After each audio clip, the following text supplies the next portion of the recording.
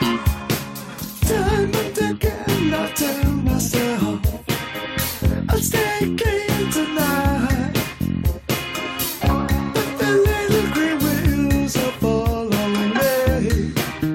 Oh no, not again. I'm stuck with a valuable friend. I'm happy, hope you're happy too.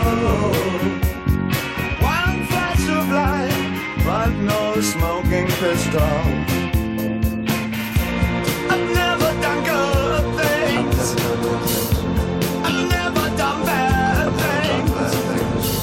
I never did anything out of the blue. Whoa, I for a maiden sake and maiden flight. In the flat field I do get bored, replaced with Piccadilly horse. In my yearn for some cerebral fix, transfer me to that solid plane, hammer me into blazing pain. Moaning shakes, no shame to waste. Moaning shakes, no shame to waste. And drag me there with definite haste.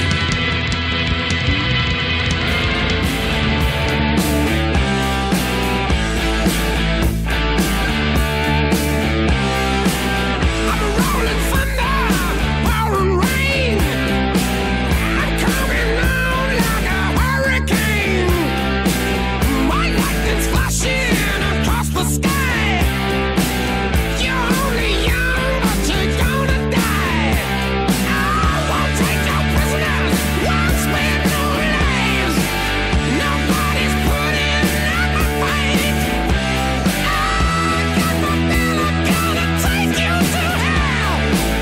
I'm gonna get you, say get you a hell's bells.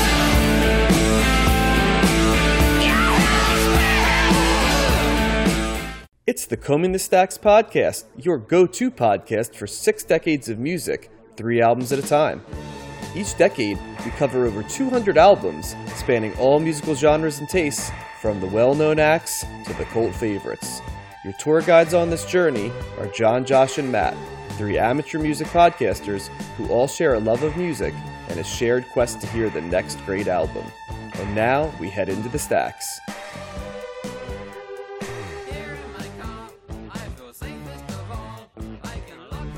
Hello and welcome to the 1980s, everybody. It is season 3 of Combing the Stacks Music Podcast, episode 1, our first episode. I'm going to do a check-in here with the fellas in a little bit. We're going to kind of tell you some new things we have planned for season 3 that we're very excited about. But before I go into a little bit of that, let's do a check-in. Let's see how everybody's feeling as we embark on, we say, a 6-decade journey. We are in decade 3 of the journey. For those that may not have listened before this or listened sporadically, well, halfway would be the end of season of decade 3, wouldn't it? So Josh needs to brush up on some math. Yeah, exactly. So we're heading toward halfway. Let's put it that way. After about a year's worth of albums this year in the 80s. Josh, you've come in a couple times. How are you, bud? Just call me Duke Ellington because I'm jazzed for the 80s, baby. Oh, look at that. I like it. So, and Matt, are you equally as jazzed? Should we call you Eric Dolphy over there, or Yeah, whatever. Charles That's Mingus? Yeah, Matt is both the Black Saint and the Sinner Lady. No jazz in the 80s for us, or very little. I don't believe so. The 80s No was Whit- not a no Halcyon. Wynton Marsalis. Was he in the Is that 80s? how you say Halcyon? Is that how you say that word that I love so much? Halcyon? I don't know. I never the use 80s, it. I don't think of as a Halcyon era for jazz. But What does maybe I'm wrong. halcyon mean? Maybe I would use it if I knew what it meant. I've always known that to mean like a golden or a bit, like a glory era, halcyon days, like Okay. your best state kind of stuff like that. So, Yeah, I don't know if happiness, I'm. great success, prosperity. You got it, all that good stuff, which this season is going to bring to all of us in abundance, like a cornucopia of feels and takes and just excitement, and I'm really excited for this year. And we have a very interesting 3 albums now. We've got some new segments that we're going to introduce at the beginning of the show, which I think we're all very excited about. Let's, though, for those that may be listening for the first time, or just to kind of review a little bit, we have 2 different types of episodes on the Combing the Stacks Music Podcast. The first is what we call the full bio episodes, and that is where we cover 3 albums. Matt does one, I do one, and Josh does one. We do a bio or at least a check-in if we've covered the artist several times, and then it leads into our discussion of the album. Now, historically, what we have done on those albums is we have used the Best Ever Albums Top 100. Now, what we've done this year a little bit is we will still be covering the 100 albums that are in the Best Ever Albums Top 100 of the 80s. But instead of revisiting the bio for select artists, we actually decided that we were going to do 100 unique artists in bio form. So you will see some familiar artists that we covered in the 60s and 70s, but there will only be one appearance on a full bio episode per artist. So we are changing it up a little bit more so that there are some new bios, some greater depth for more artists along the way. We still will be doing the second version of the show. It's called a Cold Listen Hot Take. Those episodes, we do 6 albums. We do them without a bio, so we go right into the discussion. We will be continuing to cover multiple albums from the artists that may have been in the top 100 on Best Ever Albums. We just won't be doing a full bio. So, for example, if we're going to do, say, 4 REM albums, one will end up in the full episodes, the full bio, and then the other 3 would end up in Cold Listen Hot Takes. Now, we will be going chronologically. And so we will be starting with the 1980s, which is where all the albums are from tonight. And then the show schedule is going to be 2 full bio episodes followed by a Cold Listen Hot Take. So there will be some consistency. Every third week will be the Cold Listen Hot Take. So we're pretty excited about that. It gives us a little bit of structure. Mm-hmm. We also are going to be debuting up to 3 different new segments to go along with our standbys, the Cleaning the Stacks and the Josh's Movie Corner, which is there, and This Day in History. But we will be adding some other ones, including tonight. We're hoping that it goes fantastically, but sometimes a car crash is fun to watch too, as long as you're not in it, I guess. And so we'll hope that we ride smoothly. So yeah, that's a lot of information on the front end. I apologize for talking. And I'm going to so add much. one more thing, John. So the bio episode that we're going to cover, if we're covering an artist multiple times, the bio is going to be the album that's the highest rated album on Best Ever Albums. Correct. So that's how we decided to. If we're going to talk about a band, we should talk about their quote unquote best album. So right. So, for example, if we were going to cover U2, while we will be covering, I believe, War. Yeah, exactly. While we will be covering War in there. Uno, dos, tres, catorce. Can I throw that one in there as well? Yeah. So, yeah. And yeah, hello. So we could just keep going all 2000 U2 memes. But but say we were covering War, which we will be covering in a Cold Listen Hot Take. That is not the highest the Joshua Tree is, so we would do the bio for the Joshua Tree. That would be kind of what Matt was saying, just though to give an example. So there we go. Lots of stuff. We've done the check-in. Because we're interested in doing some of these new segments and we have plenty of interesting albums this week, let's have Matt buffer the albums. And then you know what, Matt? That's a great time to go into This Day in Music History as well after you've billboarded the albums. All right, right on. So we're going to start covering the 1980s, kicking it off with David Bowie with his 1980 album Scary Monsters and Super Creeps. John will be covering that. And then I'm going to be taking the helm with AC/DC's Back in Black. And Josh is going to round out things with Bauhaus and their album In the Flat Field. I am excited to hear that bio. I just want to say that up front. So Josh, good. Looking forward to that. All right, and then we're going to do This Day in Music History. Such is a history of where someone has been killed.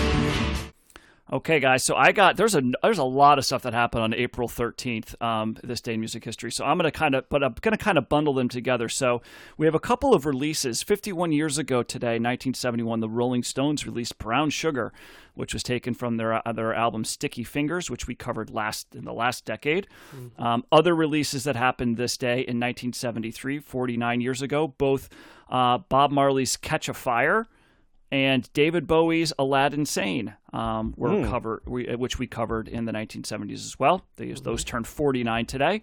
Hey, Matt. Yeah. You know what I always wonder about Brown Sugar? What's that, John? It tastes so good. Why do you taste so good? That song is totally PC and processed. Josh said unprocessed. There you go. There's a question. Yeah. 48 years ago, Elton John hit number 1 on the U.S. singles charts with Benny and the Jets, which was the single from Goodbye Yellow Brick Road, another album that was covered on Best Ever Albums, as was Paul McCartney's Band on the Run, which went number 1 on the U.S. album charts this day in 1974, 48 years ago. So lots of releases and number ones and all that stuff. But here we get into some of the good stuff. 40 years ago, 1982, David Crosby making an appearance again. He's back. He was arrested when police found him quote, preparing cocaine backstage in his dressing room before a show in Dallas. I love that term. Does that just mean like putting it on a mirror? Preparing, or a cutting table? it up. I don't know. Yeah. It's just Okay. I thought the idea of preparing, like he's preparing a meal. He's preparing a line of coke, for his Maybe friends. he's praying over it, for example, just to give it While he's getting a spiritual. Hummer. Yeah, okay. Yeah, exactly, under the table. David Crosby did not appear too much in the 70s. I kind of missed him there. So, No, I think we're done with him musically, but we're going to get probably more stories of his, this day in history and all that stuff. Too busy preparing cocaine. yeah, I guess so. Yeah, that's right. That's right. Harvesting it. Guys, 13 years ago in 2009, 68-year-old U.S. music producer Phil Spector was convicted of murdering actress Lana Clarkson after a 5-month trial. So I don't remember when did he died? Much longer after Not that long. must be, right? Yeah. No, he died like a couple years ago. A couple years ago, he died. Okay. Yeah. Yeah, so he was probably in jail for like 10 years. So yeah, so there you go. I thought this was an interesting one. 2009, I don't know where they got this from. 13 years ago, Procol Harum's A Whiter Shade of Pale was the most played song in public place, voted, I guess, or named the most publicly played song over the past 75 years, according to a chart compiled for BBC Radio 2. What constitutes publicly played? Is That's that like what in I was a wondering. department Like store or like on the radio? or the radio or something like What that. about Yeah, Wonderful Christmas Time? That has to be more. God. No, but we didn't cover Procol Harum, but we did cover Nope. Queen, who came in at number 2 with Bohemian Rhapsody, followed by All I Have to Do Is Dream by the Everly Brothers. Wow. And I would not have guessed any of those three, I think, Yeah. as like what are the three most played songs. You certainly wouldn't have guessed number 4 either. Some band called Wet, Wet, Wet with their 1994 hit Love Is All Around.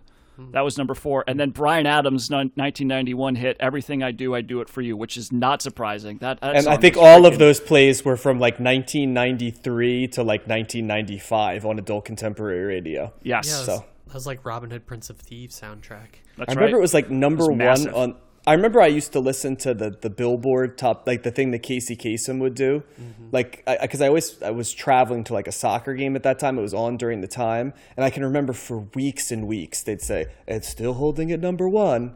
It's Bryan Adams with, and I'm like, this fucking song again. You know what I mean? And it wasn't even like other songs that were up there forever, like End of the Road or something. Where you're like, all right, I kind of like this. I get it. Yeah, that one, you're just like, this can't be the most played song again. But it was for like 13 weeks. Yeah, it was nuts. And a couple of theft stories here. A portrait of Pink Floyd founder Syd Barrett was returned to the London Art Gallery after being stolen the previous week. So this was 11 years ago in 2011. And 10 years ago in 2012, 5 of Tom Petty's guitars were stolen from a soundstage in Culver City, California, where he and the Heartbreakers were rehearsing for their upcoming worldwide tour. So yeah, I guess they didn't say that the guitars were returned, although Petty was offering a reward bounty of $7,500 to anyone, no questions asked, if anybody had information. But they did get Isn't Syd Barrett's a bounty though? Like sounds like there'd be questions asked, wouldn't Reward it? Like, bring bounty. their head. Okay, yeah. Yeah, well, he just wanted his. I don't know if he got him back though. I wish they would have told me. And finally, guys, I have to say this. I guess this is a thing. Happy Aerosmith Day. Today is Aerosmith Day. 29 years ago, the Commonwealth of Massachusetts named April 13th for some reason Aerosmith Day. Wow. So they have their own holiday. I live in Massachusetts. I didn't see any. How'd you Steven celebrate? Tyler, or I didn't know until just like 20 minutes ago when I did the research for this. So, All right, favorite Aerosmith song since we're here, since it's Aerosmith Day? Matt, you start. I like. Oh, you know what? What It Takes is a great Aerosmith ballad. I've always liked that song. Wow. Okay, Josh, favorite Aerosmith song? Don't Want to Close My Eyes from the Armageddon soundtrack. Oh God! Wow. Is that really your choice? Oh, it's the first thing Okay. I thought of. Okay. I'd say I Mine- don't want to miss a thing, Josh. That's Sweet what it's Emotion, called. probably. That Mine- was my second one. Yeah, that's a good one. Mine is Mama Kin, and then I think guilty pleasure would be Ragdoll. Is that from the album that we covered? I think Permanent Ragdoll's for like Vacation. Permanent Vacation. Yeah. So Yeah.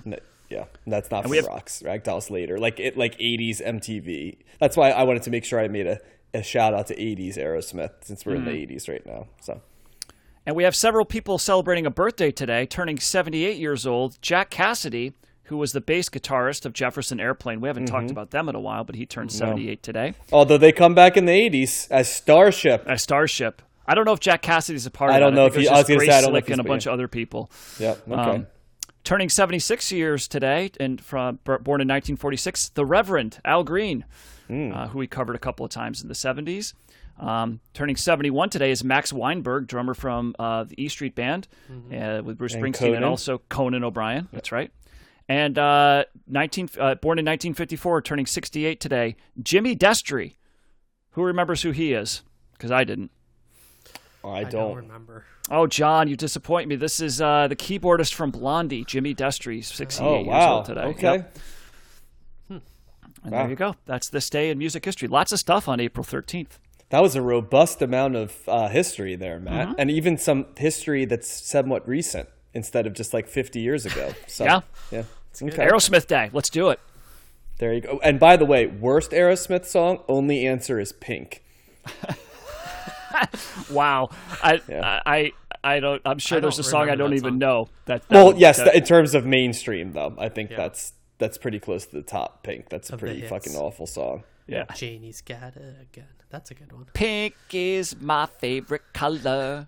Is that really how it goes? Something That was like the yeah. least Steven Tyler. No, it's like pink is my favorite color. It's like that really That wasn't cheesy, much like, better. Yeah. No, but I tried to do like the like Steven Tyler, later Steven Tyler, where he really enunciates like all of the words, like I'm kind of. I'll be honest. I'm kind of partial to the trio of songs from the Get a Grip album, the Crying and what I'm else partial was it? to Alicia Silverstone and Liv Tyler. Like, Yeah. I'm partial to them, but the songs, Oh yeah, the songs. Yeah, they got some good melodies in there. It's not Amazing terrible. was very generic. Amazing and crying, right? Crying, amazing, Yeah. and Crazy. crazy. That's it. There you go. For you, baby. Like, that's what I'm saying. It's like the 90s is all like him enunciating, like, strong. Yeah. Anyway, All right. Josh? All right. So who's next? Well, Josh's. Next Well, segment. whoever's cleaning. yes, we have Cleaning the Stacks next, our classic segment.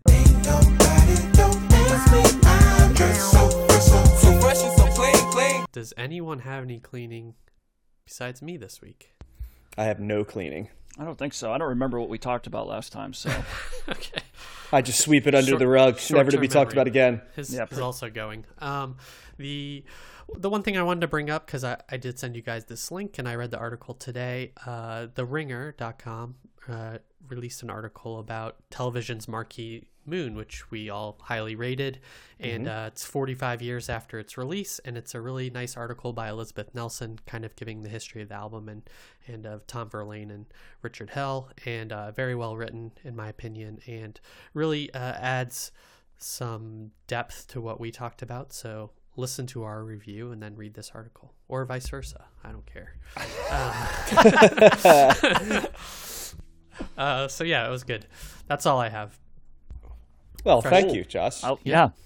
for doing that. Now, I am very excited, Josh, because we are going to be debuting some 80s-centric new segments that are here. And so I'm not even going to spoil it. I'm going to let Josh attempt to explain this, and God help Matt and I, we're going to see what we can do on this one.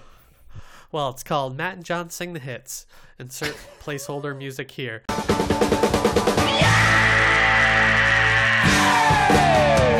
Matt and John sing the hits. Well, I feel like it should be like that. Yeah! Like the CSI thing or something like that. yeah. Or like, yeah.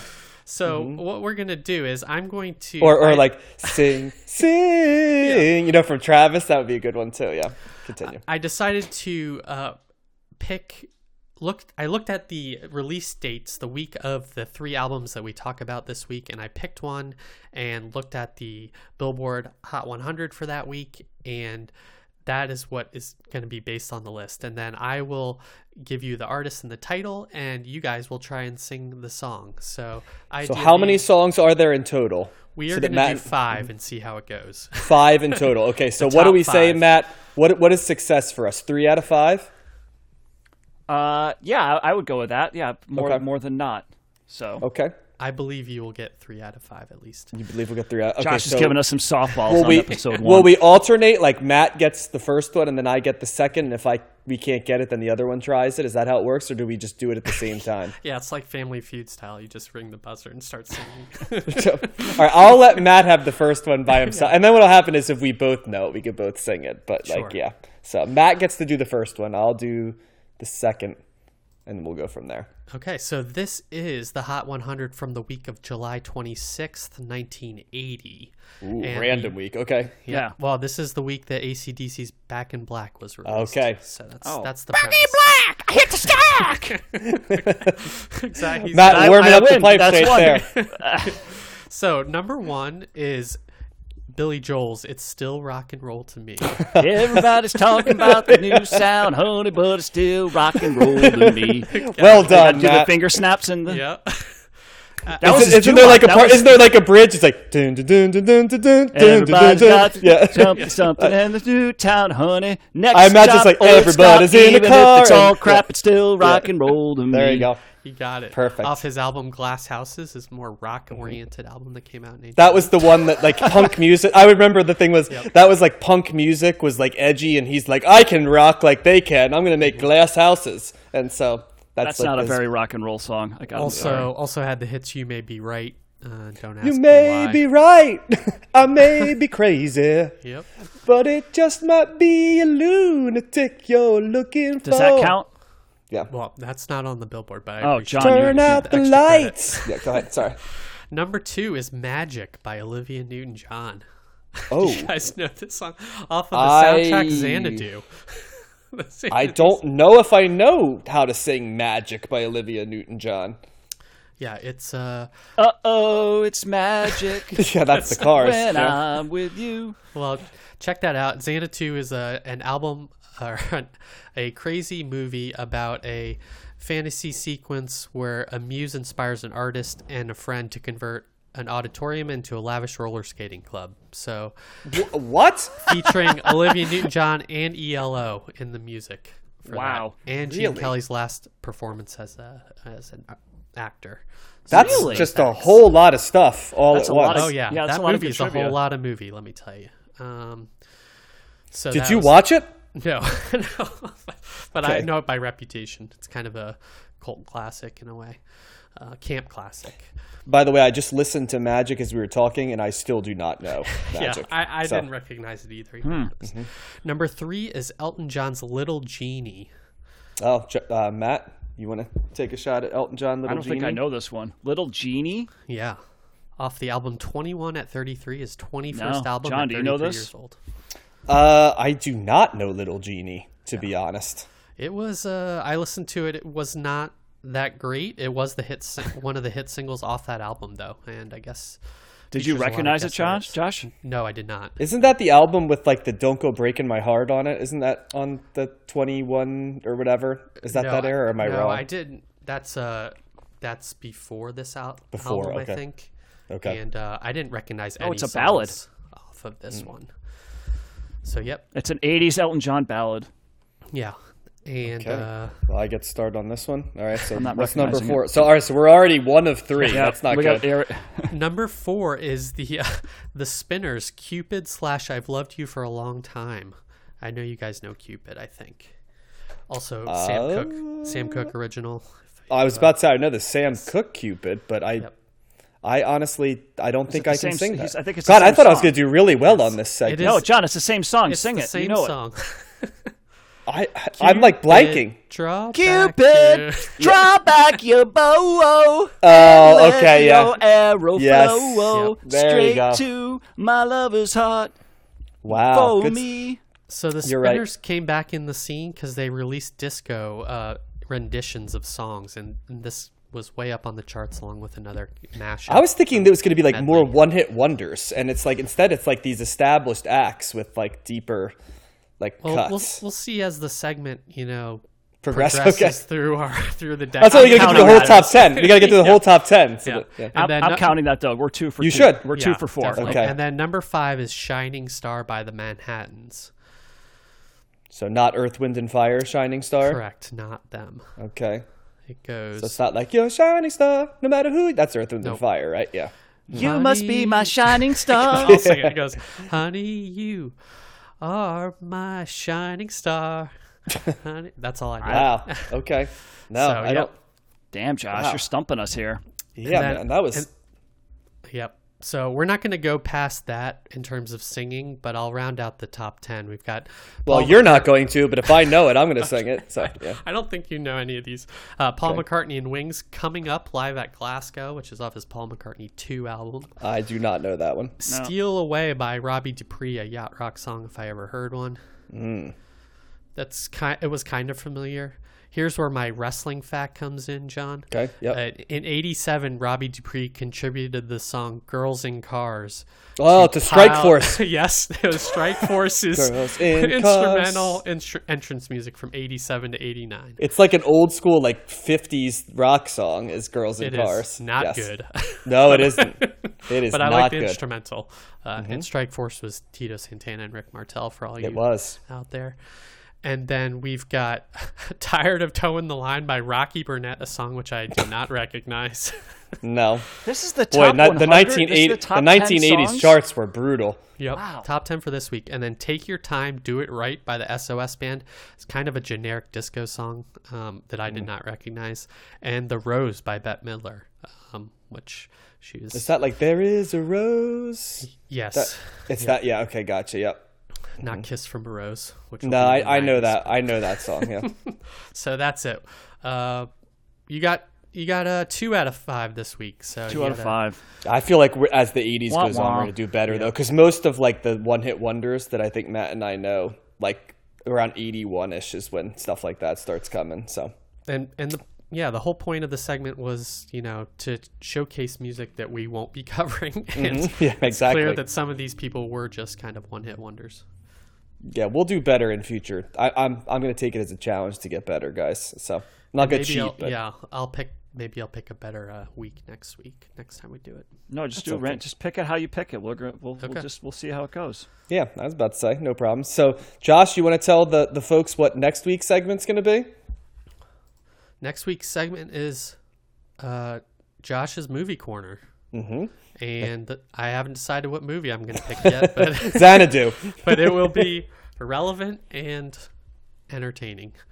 I like it. Relevant and entertaining. With the CTS motto, relevance and entertainment. That's going to what be on I my go tombstone. And- relevant and entertaining. And professional. Yes, and a semi-professional podcast. So Yes. All right, let's get into the meat of our episode, and we're going to start with John, and he's going to be covering David Bowie's Scary Monsters and Super Creeps. I love how you just trampled over my transition I was trying to do right there, Josh. I was trying to make a cool one right there, and you just plowed right ahead. We can It's edit almost. it out. I'll just now No, here's I know. John. That's all right. Exactly. Well, too late now. All right. Well, I do want to talk about these albums though. So, Scary Monsters (parentheses) and Super Creeps. It's kind of like that Bryan Adams album we talked about before, or a song. Everything I do (parentheses) I do it for you. This is Scary Monsters (parentheses) and Super Creeps. In the montage, you heard Ashes to Ashes, and you will now hear Fashion. It's big and it's flat, full of tension and fear.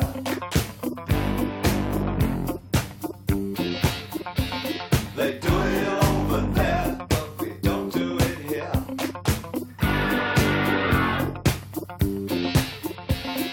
Fashion, turn to left. Fashion, turn to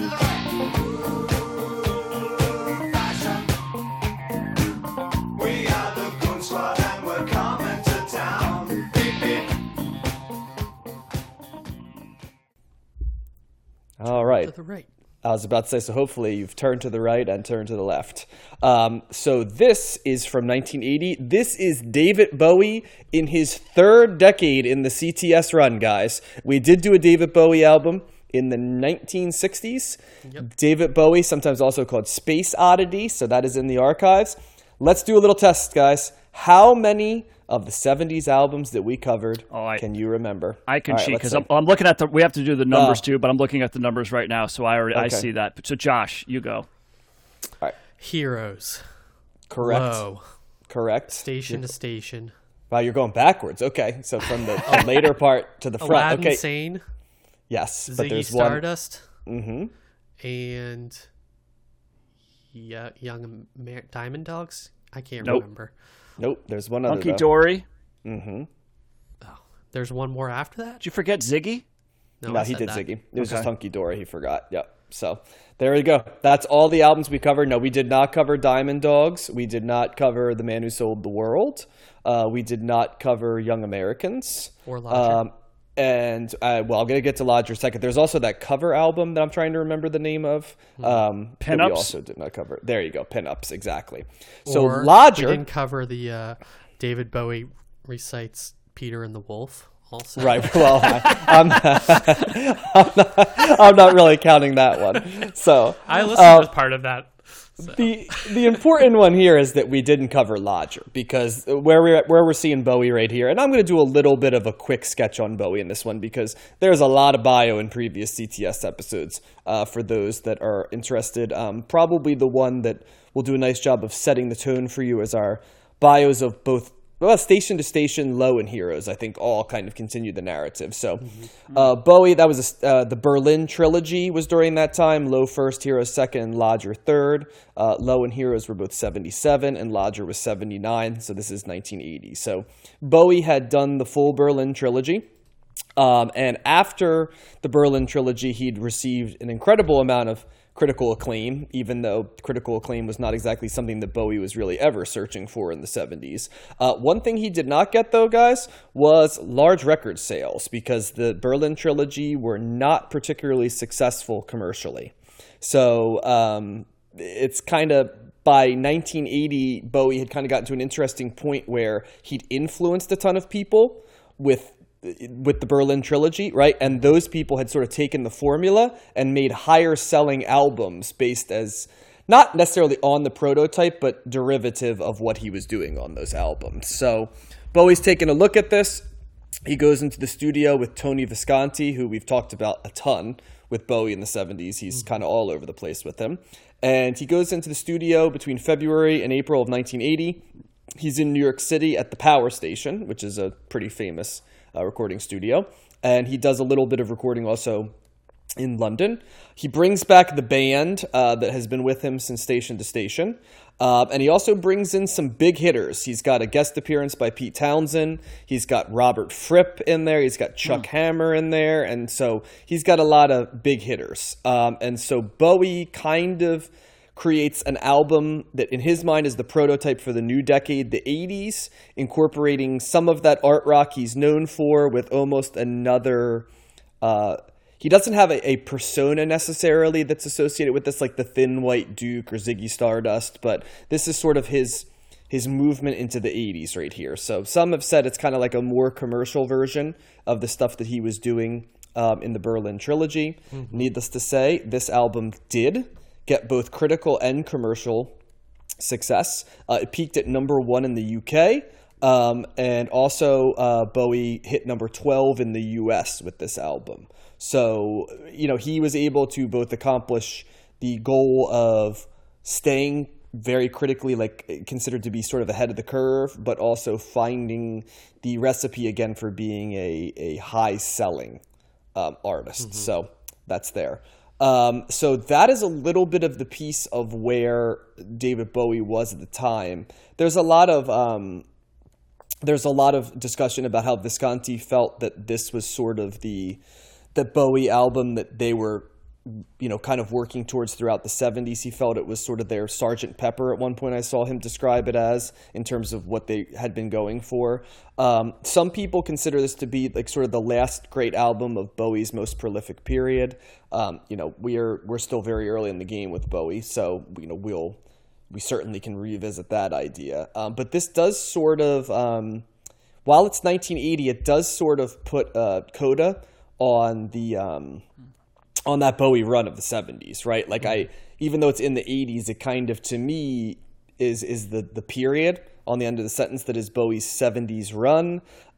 It's also eclectic, like most Bowie is. There's elements of new wave and post-punk, art rock, some of the experimentation, things like that.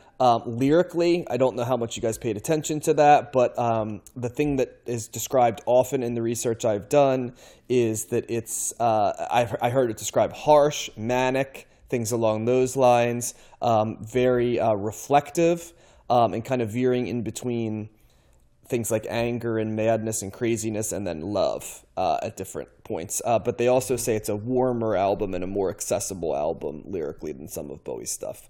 So there you go. There's a lot of interesting factoids that I'll build in, but I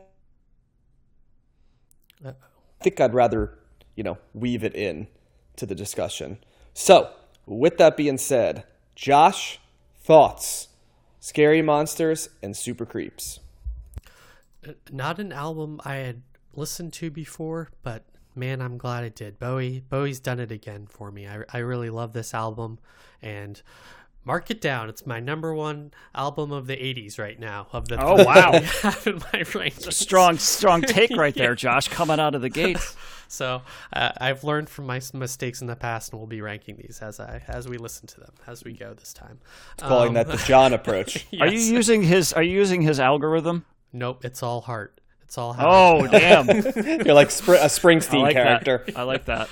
I definitely picked up on the fact that it was more commercial, but again, Bowie is really able to somehow be different and unique, but also make really catchy songs. The synth is all over this album, which I appreciate, but it's used in different and interesting ways, especially on songs such as like Ashes to Ashes.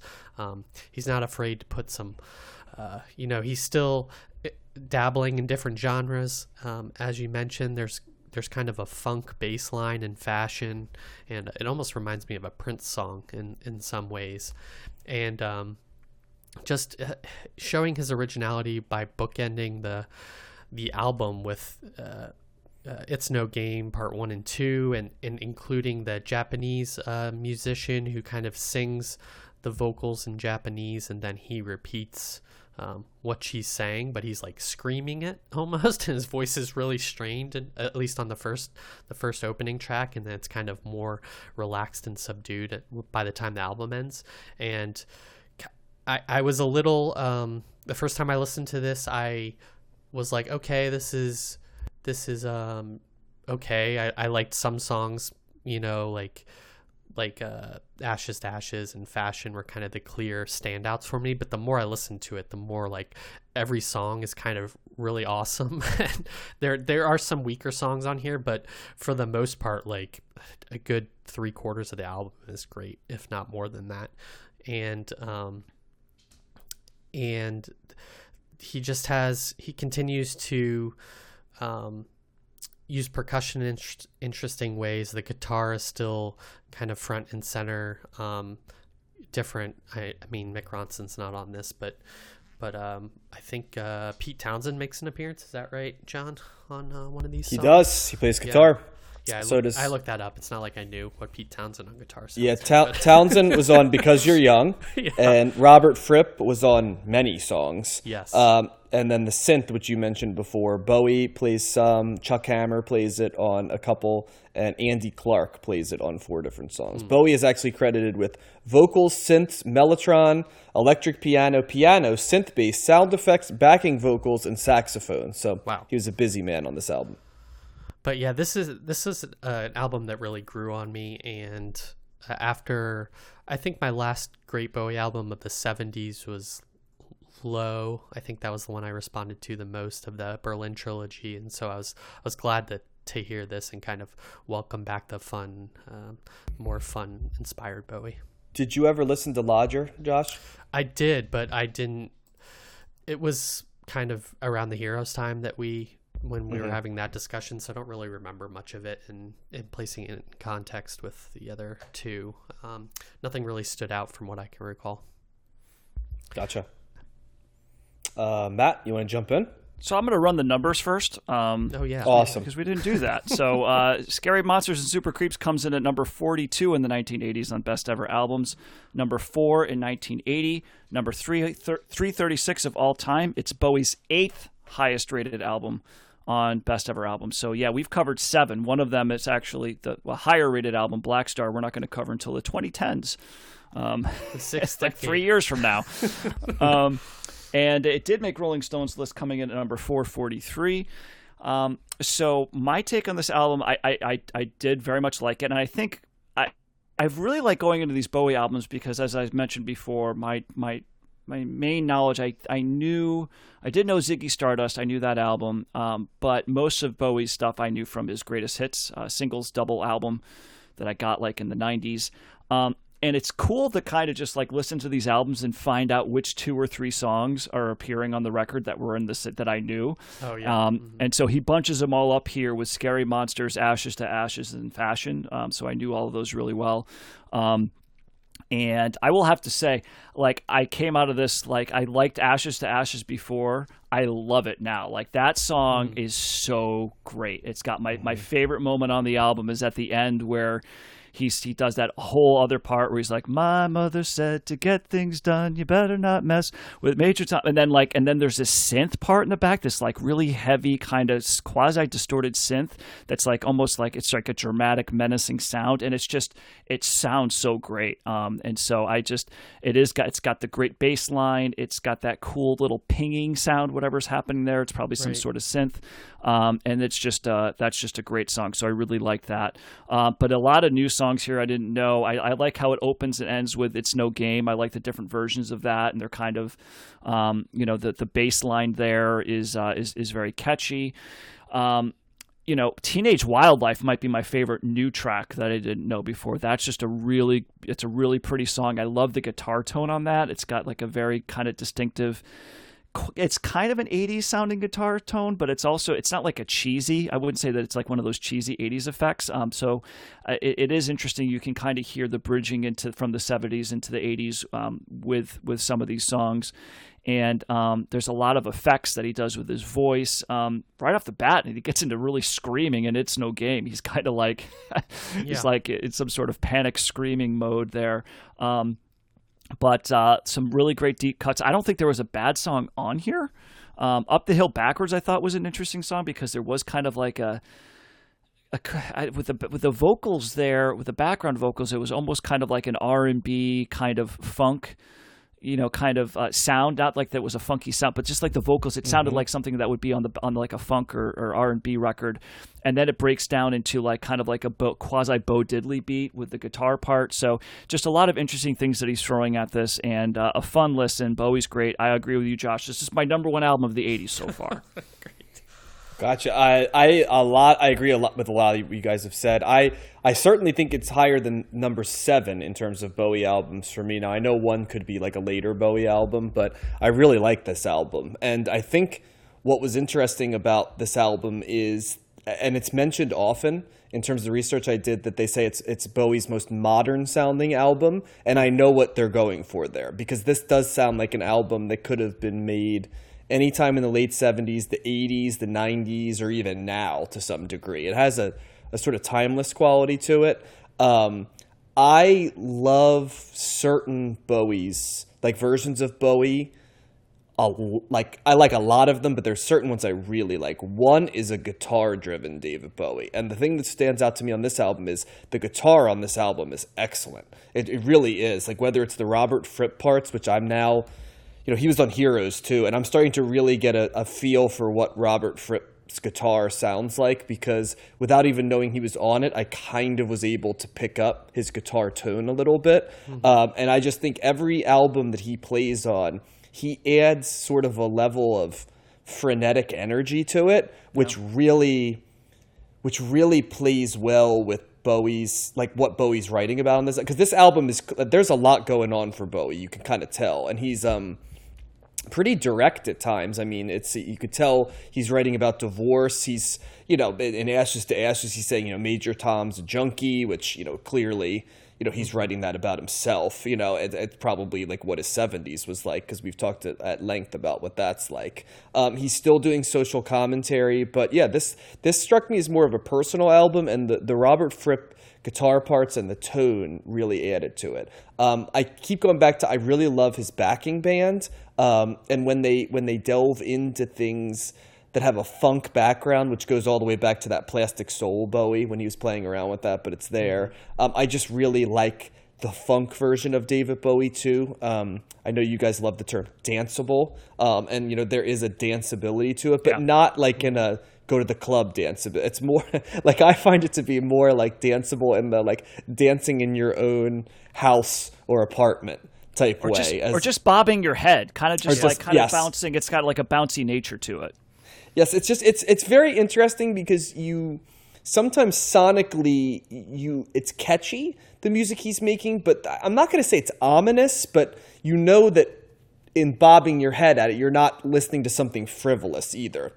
Right. Does that make sense? There's like a little bit of a sinister element under it. It's not like ear candy, like bubblegum pop stuff. It's there's something more to it than that. Yeah, like it sort of seduces you and you gravitate towards it, but you also sort of know that in bobbing your head, there's a part of you, if you're not paying attention really quickly, you're like, I'm sure I'm missing something here. So like, what am I bobbing my head to here? And different stuff like that. Mm-hmm. So that element is here. But yeah, this is a very mature David Bowie. I feel like he has a real grasp of what he's trying to do, and instead of sort of, the shape-shifting that was so quick, that was highly entertaining for me, but you do feel the turmoil for Bowie. I feel like this is a more lived-in Bowie to some degree, like a post-trauma Bowie, I would almost say, where he's almost like writing the equivalent of his memoirs of the 70s, I feel like, is how I processed his lyrics. And sonically, yeah, it's a dance album, with still some of the elements of the Plastic Soul going over. I really like this album. And it also rewards repeat listening, which I think you guys have both mentioned before. And just, it's amazing how Bowie just sneaks these albums, and you're like, oh, I'm aware of it, but holy cow, that album's fantastic too. And next thing you know, you're trying to figure out, in my case, it's like, did I like Station to Station or Low better? And oh wait, can Ziggy Stardust actually be my third favorite Bowie album of the 70s? That seems crazy, different stuff like that. So, and then you like an album like Heroes, which I really liked. You're like, I don't know, that might only be my fifth best Bowie. And you're like, Jesus, that would be like any other guy's best, almost like you undersell it, because you're like, well, it's not low, but Yeah, he's entered like the Beatles territory, right? Where you can make a good argument for just about any album he's put out, like up until. And it's kind of what sonic palette you're looking for. Really, that's kind of, do you want more experimental? Okay, Berlin Trilogy. Do you want more danceable? You could do this, or you could do Station to Station, because he's got, disco done right on that. Do you want more proggy or glammy? Okay, Ziggy Stardust is there. Maybe even a little bit of Aladdin Sane. Do you want, old school 50s rock sound? Well, you got a little bit of that in pop and Hunky Dory, right? And if you like piano, Hunky Dory. So you've got all of these different sounds along the way, sonic palette, and that's really what I like about him, because there's nuts and bolts parts of Bowie's sound, but he's always varying it, and creating those personas, and still feeling as if he's a couple years ahead of everybody else. Mm-hmm. Yeah, after the Berlin Trilogy, which upon reflection is kind of more somber and maybe contemplative, and experimenting with the krautrock, this feels lighter, even though maybe the lyrics aren't necessarily light. It just feels, like you said, the maturity is there, and maybe just a bit of fun is back into the music. Well, and I should also mention that one thing we haven't really touched on a lot, because it's kind of just coming now, but I've talked about, is that idea of like the new romantic sound that becomes huge in Great Britain in the early 80s, and there's definitely proto elements of the new romantic sound in this, which might be a little bit of what you're hearing, Josh. The smoothing, and we did, we covered like Roxy Music and stuff that, but earlier, 74 Roxy, so they're not full on New Romantic at this point, or at that point, right? Like they would be later, but we will be spending a fair amount of time with some of the British albums that we cover in New Romantic, and then of course there's the more pop version of it that comes out in things like, Duran Duran or Spandau Ballet and stuff like that, orchestral maneuvers in the dark, those things. But that's a sound that's coming. And while we haven't talked about it yet, I do feel the need to say, like, I'm familiar with some of that sound. And certainly there's elements of laying the train tracks for that here. Yep. Yeah, I like seeing how, just because I didn't look at this beforehand, but I like just hearing, and then this person played on here, and this person, like Robert Fripp and Pete Townsend, and he's always got people like this. Also played on here was the Professor, Roy Bittan from the E Street Band, played on a piano in a couple of tracks here. So I like how that they just sneak that in there, like artists that from like other bands or other people, and then just like, they're just contributing to a Bowie album, and that's it. And you wouldn't have known that otherwise unless you looked it up on Wikipedia or read about it. So I think that's cool. Well, there's all kinds of interesting anecdotes about this album too, like the fact that Bowie was close to John Lennon, and later in 1980 it came out that actually Lennon's assassin had also entertained the idea of David Bowie. Jeez. But in the aftermath of this, Bowie became a little bit of a recluse because it shook him a little bit, but there was different stuff like that. So that's one thing that's there. Wasn't there a story? Wasn't there a story like right after Lennon was killed, Bowie gave a concert and he was looking at two seats that were supposed to be occupied by Yoko and John Lennon, but it was like right after he died. It was like it really affected him. Yeah. Yep, it's there. The title track of the album dates back to like 1975 when Bowie was playing this for Iggy Pop. So that's how far back Scary Monsters Super Creeps goes back. It's also, did you guys catch an inspiration in that song, Scary Monsters and Super Creeps? And I did as I listened. Did you catch the drums? Did you hear what the drums sounded like? Because I caught it right away. Kind of like a drum machine or something. Well, it was inspired by the sound that's of Stephen Morris on She's Lost Control by Joy Division. Oh, God, no. No, for sure. If you go back and listen to it, you will definitely hear it. Yep. Did you catch David Bowie using a Cockney accent, by the way? Yes, I did. Yes. Okay. That's in there. So that was a personal choice. So I thought that was pretty interesting. And then there's also like, his inspiration. There was, Teenage Wildlife was supposed to be sort of his take on a Ronette song, albeit a much longer version of it, which I thought was very interesting. So there's all kinds of stuff. There's also like Bowie writing an American AOR song, as they described it, which is what Kingdom Come is supposed to be. It's like Motown meets American AOR was how it was described, which I thought was an interesting combo. So yeah, there's a lot of anecdotes on this album. It's an interesting album to read about. With that being said, I think it's very much like a continuation of Bowie as opposed to like an album where it's like this marks this definitive shift, right? I think it was more of a continuation of the tricks that he's learned. Yeah, I would agree with it. No, it's like I said. I mean, there's marks of the '70s, but also the '80s here, and it kind of blends together a little bit overall with the sound. I agree. I didn't really notice a huge difference sonically between this and some of the other stuff that he had done in the late '70s, but it's all really good. Like he's just an immensely talented person, and I'm glad we're going through all these albums so I get to know more than just the quote unquote singles, the hits. So. Right. Yeah, and I'll be curious when we start covering New Romantic stuff if we can pull even more out of this album than we got the first time. Because I do feel, there's those albums we cover and then we're like, geez, as we listen to more stuff, boy, we start to realize how this album really played. I do feel like for the 80s, I feel this is ahead of where the 80s sound is going. So when we start to hear where it goes, kind of like how we're starting to get to the stuff that Low inspired, and you start to hear it and you're like, oh yeah, I get that, like how Low came, stuff came from Low. I wonder if that's going to be something in like when we get to like albums in 1982, we're like, well, yeah, definitely Scary Monsters Super Creeps was an influence on that. I have a feeling that's going to happen. Yeah. I think, and we're only covering, I think we're covering Bowie one more time in the 80s. right? We're doing Let's Dance, right? Let's Dance. Are we doing Let's Dance? Are we not? I made Rolling Stones list, I think. I thought that's okay. what Maybe we it's might in be covering Rolling it. Stones. Okay, yeah. So I hope if so. It did, that's got some bangers on it, man. yeah, if it did, we're going to be covering it. And as I showed you guys, the Mick Jagger, David Yes, Bowie, we cover Let's Dance.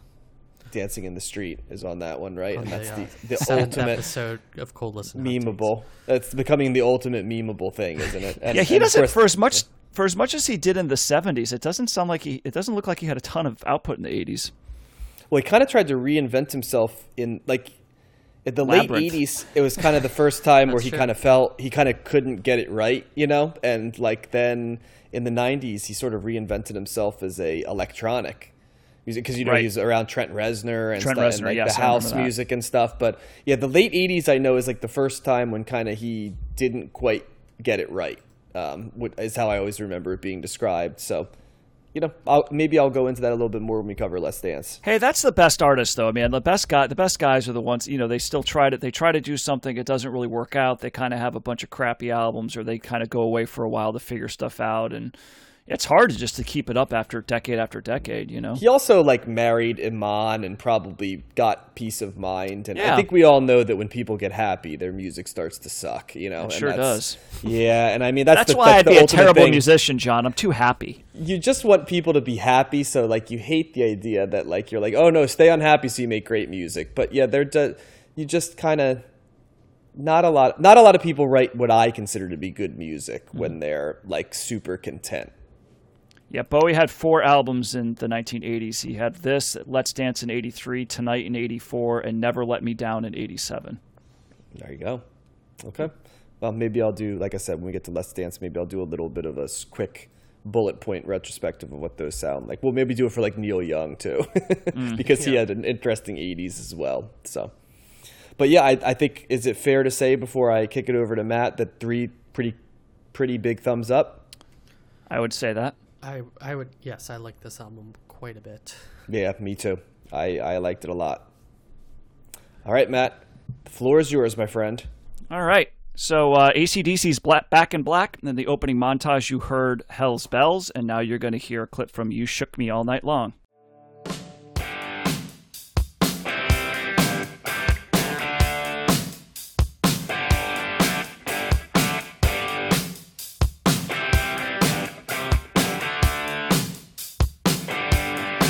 She was a fast machine, she kept the motor clean. She was the best damn woman that I ever seen. She had the sightless eyes, telling me no lies, knocking me out with those American thighs, taking more than a share, had me fighting for air.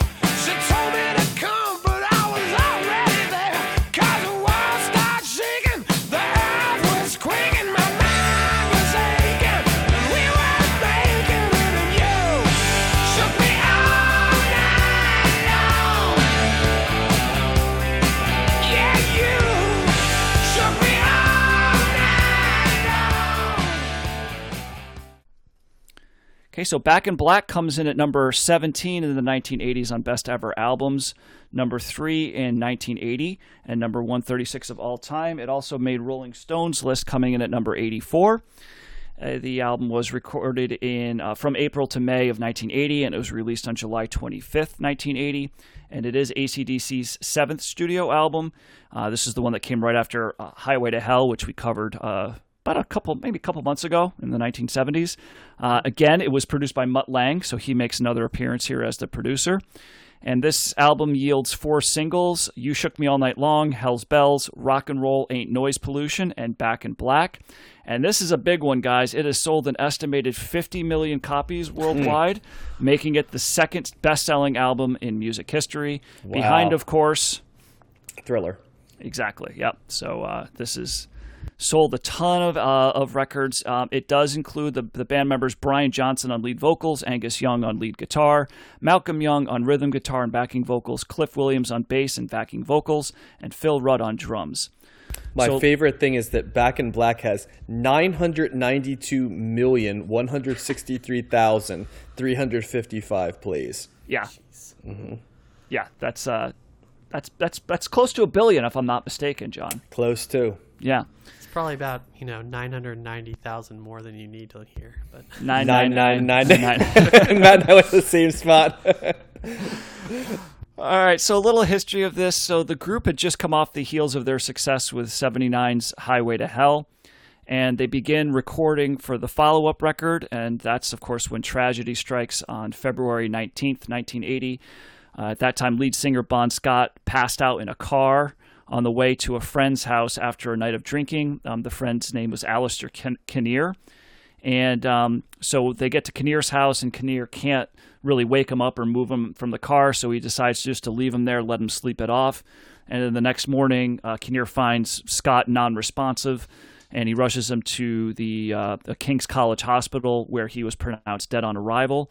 And the cause of death was acute alcohol poisoning and pulmonary aspiration of vomit. So, yeah, we talked a little bit about his hard living the last episode, and or last time we covered them. So obviously this was very traumatic for the band. They considered retiring and calling it quits, but this was refuted. Or basically, Scott's parents were encouraging the band to keep going on. That's what he would have wanted, and so they kind of agreed.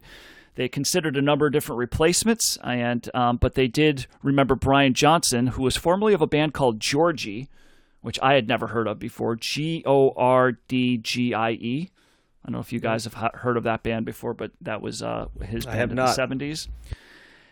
And but they had remembered Bon Scott being impressed by Johnson's vocals, and the other members decided to seek him out, and he was announced as a new lead singer on April 1st, 1980. Oh, so he'd gotten co-signed sort of by Bon Scott unofficially. Okay. Yeah, he was actually probably. It sounded like Bon Scott was more familiar with him than anybody else, and so but everybody else was kind of aware of who he was, and they decided to go with him.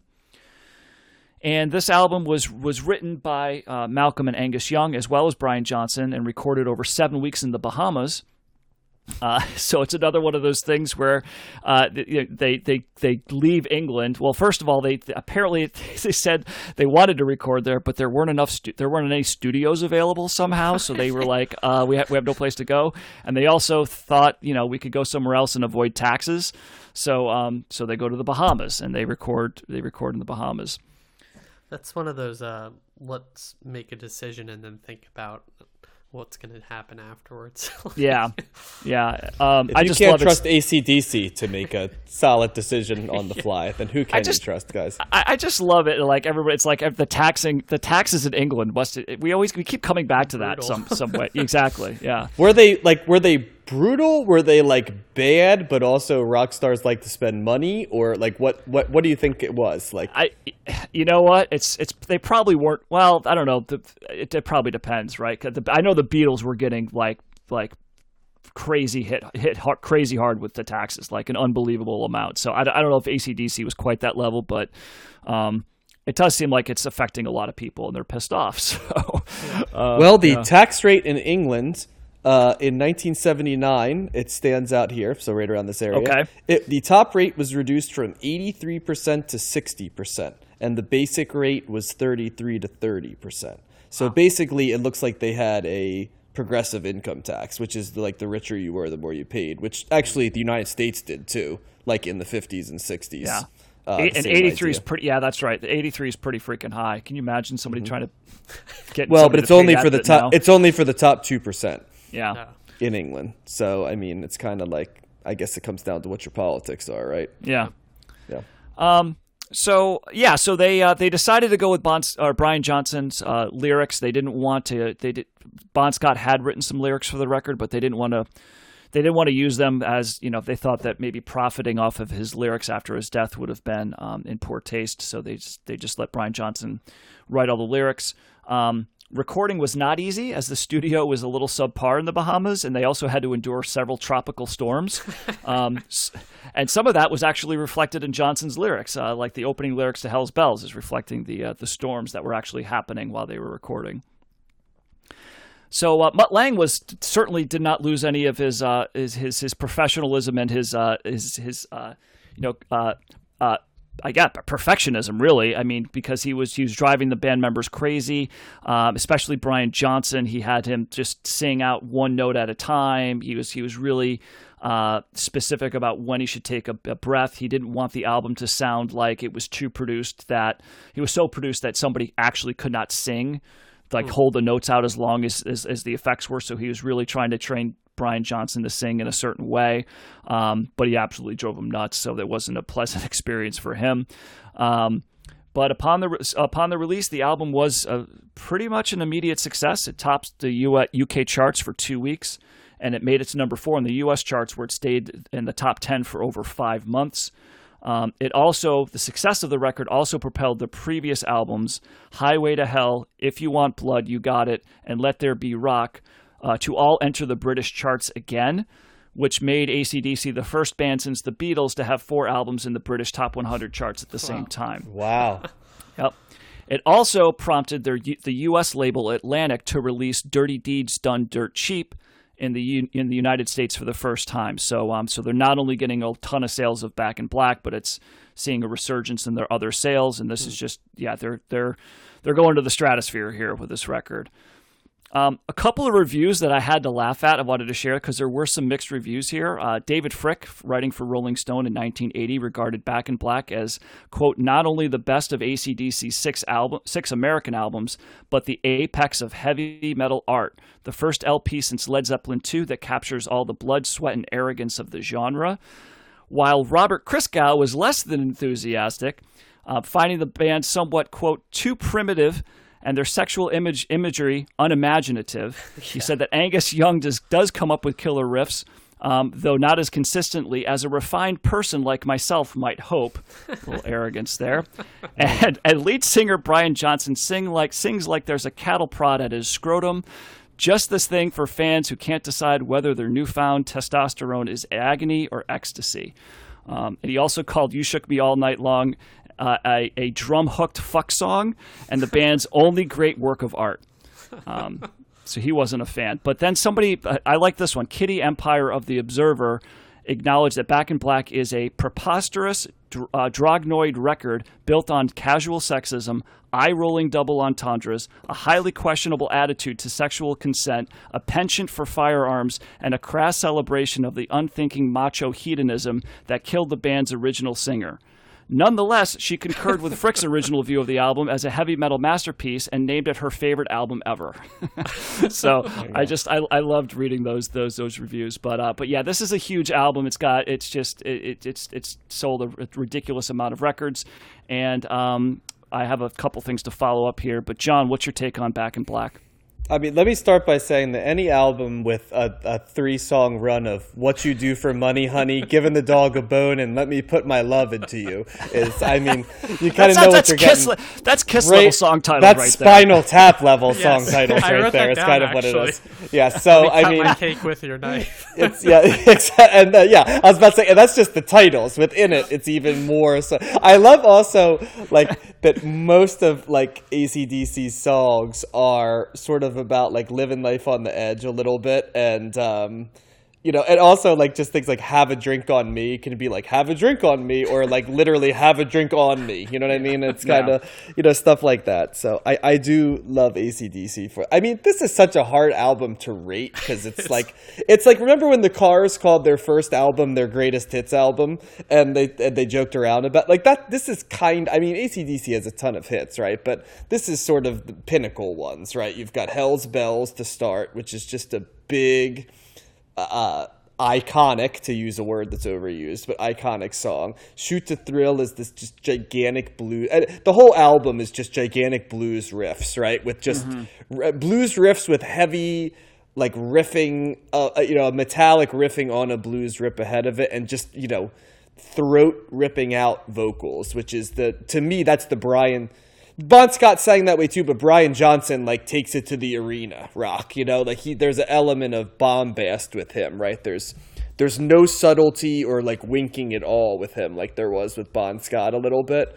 Bon Scott always seemed to me more to be tailored a little bit more to pubs or mid-sized things. When they get Brian Johnson, this is the beginning of AC/DC as a massive arena rock band, and it leads the later 80s where it's Thunderstruck and Money Talks and, you know, all this TNT, you know, songs like that are just these huge, massive songs like that. So this is the beginning of that. So yeah, you go from Shoot to Thrill, then you get the 3 double entendre songs. You get Back in Black, which is massive and a huge hit. You've got You Shook Me All Night Long, which is funny because, like, I always have described You Shook Me All Night Long as, like, it's kind of like Pour Some Sugar on Me, in the fact that, like, you could hear it in a mall and, like, an older conservative woman would say, oh, I really like that song. Yeah. Or it sounds like the first song that the stripper of the night, like, listens to as well. Like, and it somehow makes both work, you know? Like, it's like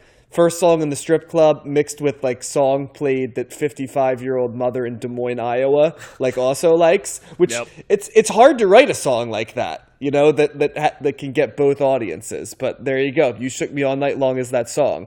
Rock and Roll Ain't Noise Pollution is... It sounds like it should be on, like, the Bill and Ted soundtrack to some degree. I've always felt like, and it's another massive hit. I do think I've always loved the song "Shake a Leg" as well, and I've always thought that's one of the most, that and "Shoot to Thrill" are, I feel, two very underrated AC/DC songs. But yeah, I mean, AC/DC is not going to reinvent the wheel.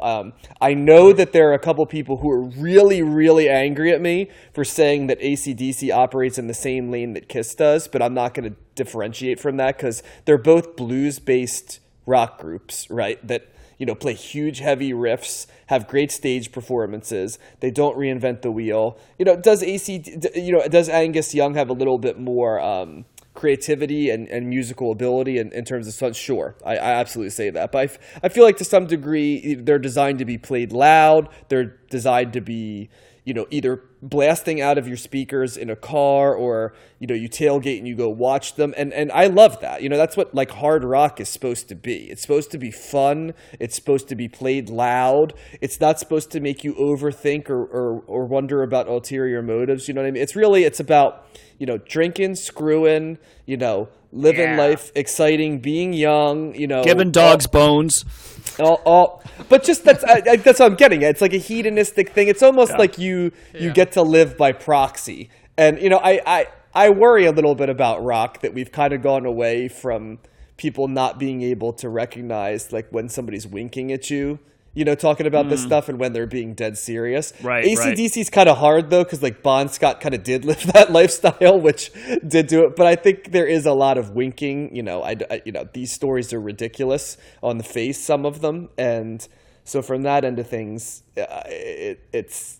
I always hope there is rock and roll like this. I don't want to say, like, big, dumb rock and roll, because it's not dumb, but, like, just big, riff-heavy, you know, blues-based rock that's, you know, amplifier plugged in, turned up to 11 type rock. So yeah, I mean, this is an easy thumbs up for me. How can you not like Back in Black? My God, it's like cotton candy in the best way possible. So yeah, I mean, obviously, strong recommend here. This is great stuff. And by the way, it's also an upgrade on Highway to Hell, I'd like to point out, because this album's, I think, way more consistent and doesn't really have any tracks that slow down the process. I mean, this is just straight ahead the whole time. So to me, there is a higher level here that they reached with this album from Highway to Hell.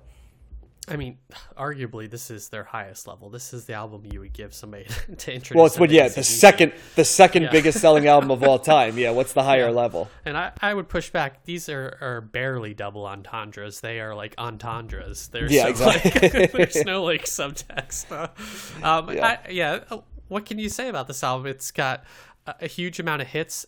I heard this album so many times and some of these songs so many times that I kind of know every beat to them in some way, like down to, like, playing the air drums, or, like, when a riff comes in. And they are just, AC/DC is like the perfect workout music for me. It's really, like, gets you energized. It, like you said, it just it gets you in a good mood. It you know, just brings the energy, and it's like cock rock at its finest, I suppose. And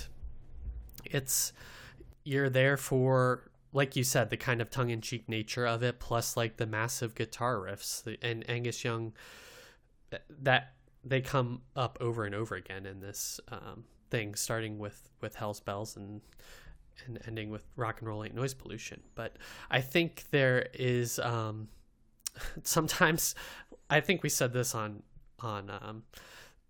their previous album, that some of the songs and riffs kind of like are interchangeable with other songs on their albums. Like this is almost like a greatest hit song, but some of them kind of remind me of other AC/DC songs. Like Shake a Leg, the start of that sounds almost exactly like Dirty Deeds Done Dirt Cheap. And some of them, like Let Me Put My Love Into You, has a similar opening to Hell's Bells. Like that's it, on the same album. It's kind of like similar.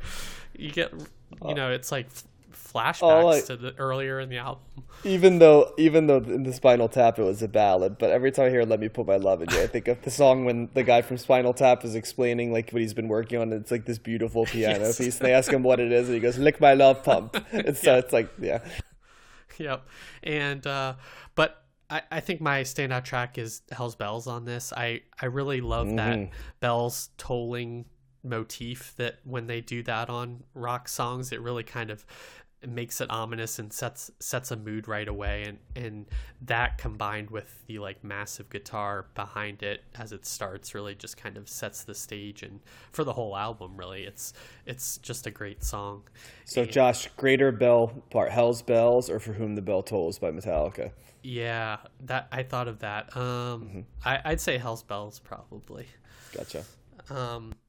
I also kind of like the bridge on Shoot to Thrill when they drop out the guitar and there's no lyrics, and it just shows the I think it's drums and like the keyboard, or I guess it is a guitar. I can't remember, but it's like kind of a relief, and then or like a respite, and then they like go back into the ramp it up again.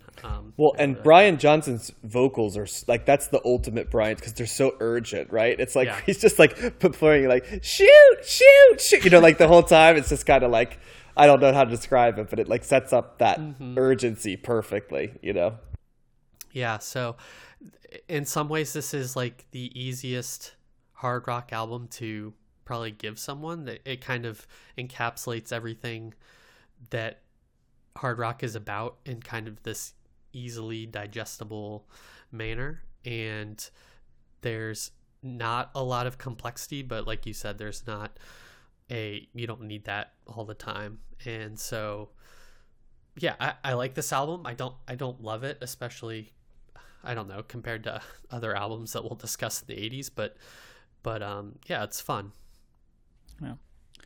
Yeah, I do love this album, but just kind of in a different way than because it's for all the reasons that you guys have said, and I think it's amazing that you can catch the lyrics this time.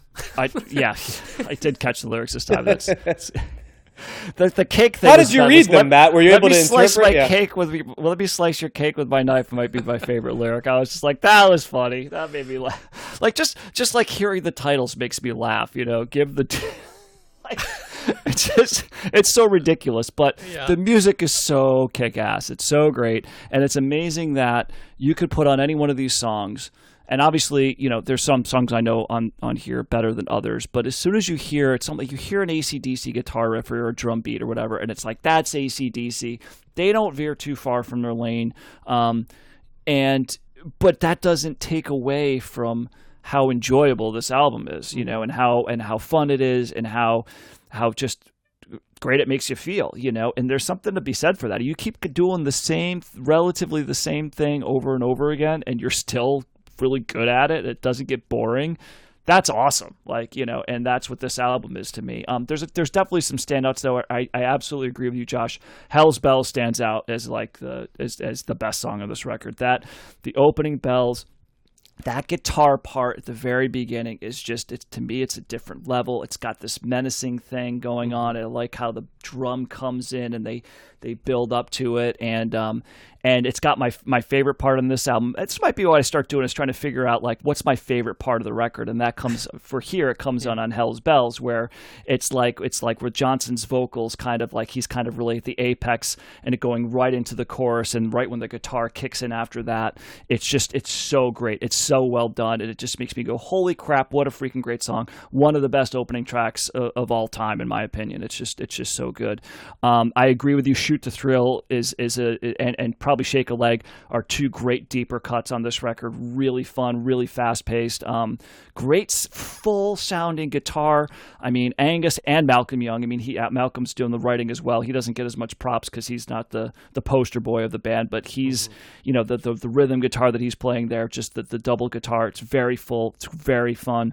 And then like You Shook Me All Night Long. That song was like, I remember that always being played at like basketball games, for like the high school basketball games that I would go to as a kid, and that was always like that. They would always have like the cheerleaders dancing to that. That was like the big song, and it's just got a great. I like the way that it opens, that little guitar, that little blues guitar riff, and then it kicks into the actual song. Just so good. Brian Johnson's voice is like unearthly. Like how do you make your voice sound like that for that long? I can't imagine. It's like an Axl Rose type of voice, where it's just like Bruce Dickinson. Yeah, it's like, and to get your voice that raspy and to sing that as much as he does, probably in all the live shows that he does, it's unreal that he hasn't like lost his voice, like permanently.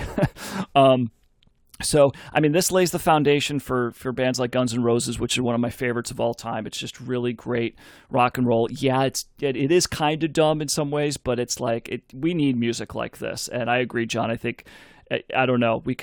I don't really know where this is coming from nowadays. I'm not as hip to the music of today anyway, so I don't know if I would be aware of it. But this is in some ways this is timeless as well, because I can't imagine anybody that likes any type of popular music or rock and roll just being like it's a great album. It's freaking Back in Black, So a huge thumbs up for me. Can I do a little thing where I give a couple deep cut lyrics here for five? So from Let Me Put My Love Into You, my favorite lyric there is, driving all night with my machinery, 'cause I got the power any hour to show you the man in me. That's one of my favorites right there. So very subtle right there. Down to 90 degrees. She's blowing me crazy till my ammunition is dry. That one is pretty fantastic. And then, oh no, she's no Mona Lisa. No, she's no Playboy star. But she'd send you to heaven, then explode you to Mars. Which might be my favorite lyrics on the entire album right there. So there you go. It is Spinal Tap-ish, very much. I do enjoy reading lyrics when I find them amusing like that. So I'm going to try to continue to build that into the season when there are lyrics that are fantastic. So, and the fact that I listened to this album before Bauhaus also made me laugh, because boy, they're in totally different lanes. But yeah, easy recommend for me. I mean, come on, I worry about you a little bit if you can't like this album. Yeah. Like, who are you? Maybe you're Robert Christgau, and I wonder a little bit about, like, did like somebody who looks like Angus Young like punch him growing up? Is that how you get that take on that album, or is it just to like empty every $1 million word you own? To say that he is a very refined person. That's what made me laugh. I was like, wow, that's like for a refined person such as myself. Like, what are you sipping tea with your pinky out as well? Like, what are you like? I mean, I just imagine him saying like, you're a troglodyte, and then just hitting him with the guitar and then playing. So yeah. He's one of the original hipsters. You have to. I guess it's just like, let it be what it is. I don't think they're they're not trying to reinvent the wheel. They're not doing anything like they're making great rock music. So, they ended up with, I think this is the last time we're covering AC/DC. Period, perhaps. I don't know if we're going to do Razor's Edge or anything later on, but they do have a total of 17 studio albums, including a recently released album in 2020, Power Up. So they're still around. They were inducted into the Rock and Roll Hall of Fame in 1988, I should say. They have gone through a couple of lineup changes. But Brian Johnson and Brian Johnson actually wasn't touring with them recently, because they actually had Axl Rose tour with them several years ago, because I think Johnson actually, the voice kind of gave in. Finally. And sadly, Malcolm Young died on November 18th, 2017. He had lung cancer, and he was also suffering from dementia. So pretty sad there. But Angus is still around and kicking, and they're still doing music. So. Big up to AC/DC. You mentioned Razor's Edge, which had a lot of hits, but I actually will strongly recommend the two albums later in that decade, from when I was a teenager in college. Ball Breaker and Stiff Upper Lip are both very good albums. It's a haha, but it is a good album, I have to say. So They sang "Balls to the Wall" too. Isn't that an AC/DC no, song? that's Accept, I think is the name of that wait, band. I'm sorry. They have "Big Balls." That's an AC/DC song. It's Yeah, Big that's Balls. earlier than this. That's Right. a Bon Scott. Bon Scott song. Yeah, Big Got it. Balls. Mm-hmm. Yep. So, all right, Josh, floor is yours, my friend. Okay, now we are going into the goth rock zone with Bauhaus, and that is German for the building house. And in the opening montage, you heard "In the Flat Field," and now you're going to hear "Nerves."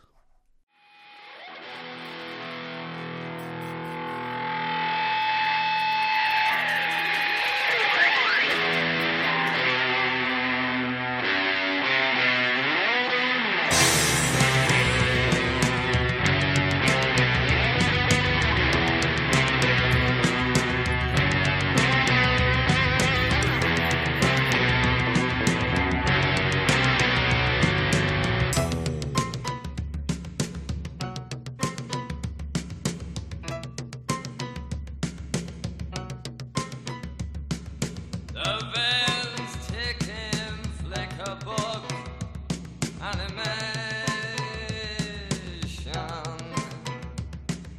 One eye's closed in fear, anticipation. Will it stay shut? Will it ever open? Okay, Matt, what are the numbers on Bauhaus? So Bauhaus's "In the Flat Field" comes in at number 180 in the 1980s on Best Ever Albums, number 28 in 1980, number 1,137 of all time. It is their highest rated album on Best Ever Albums, and surprisingly, it did not make Rolling Stone's list. Or not surprisingly. Okay. Well, Bauhaus, this is their debut album. It was released November 3rd, 1980. And Bauhaus was formed in 1978 in Northampton, England. And they are considered one of the pioneers of the goth rock genre, although they would resist being defined by that label. But there is a whole genre that I will talk about a little bit. The band consists of Daniel Ash on guitar and sax, Peter Murphy on vocals, Kevin Haskins on drums, and his brother David J. Haskins on bass. Also goes by David J. as in his musical career.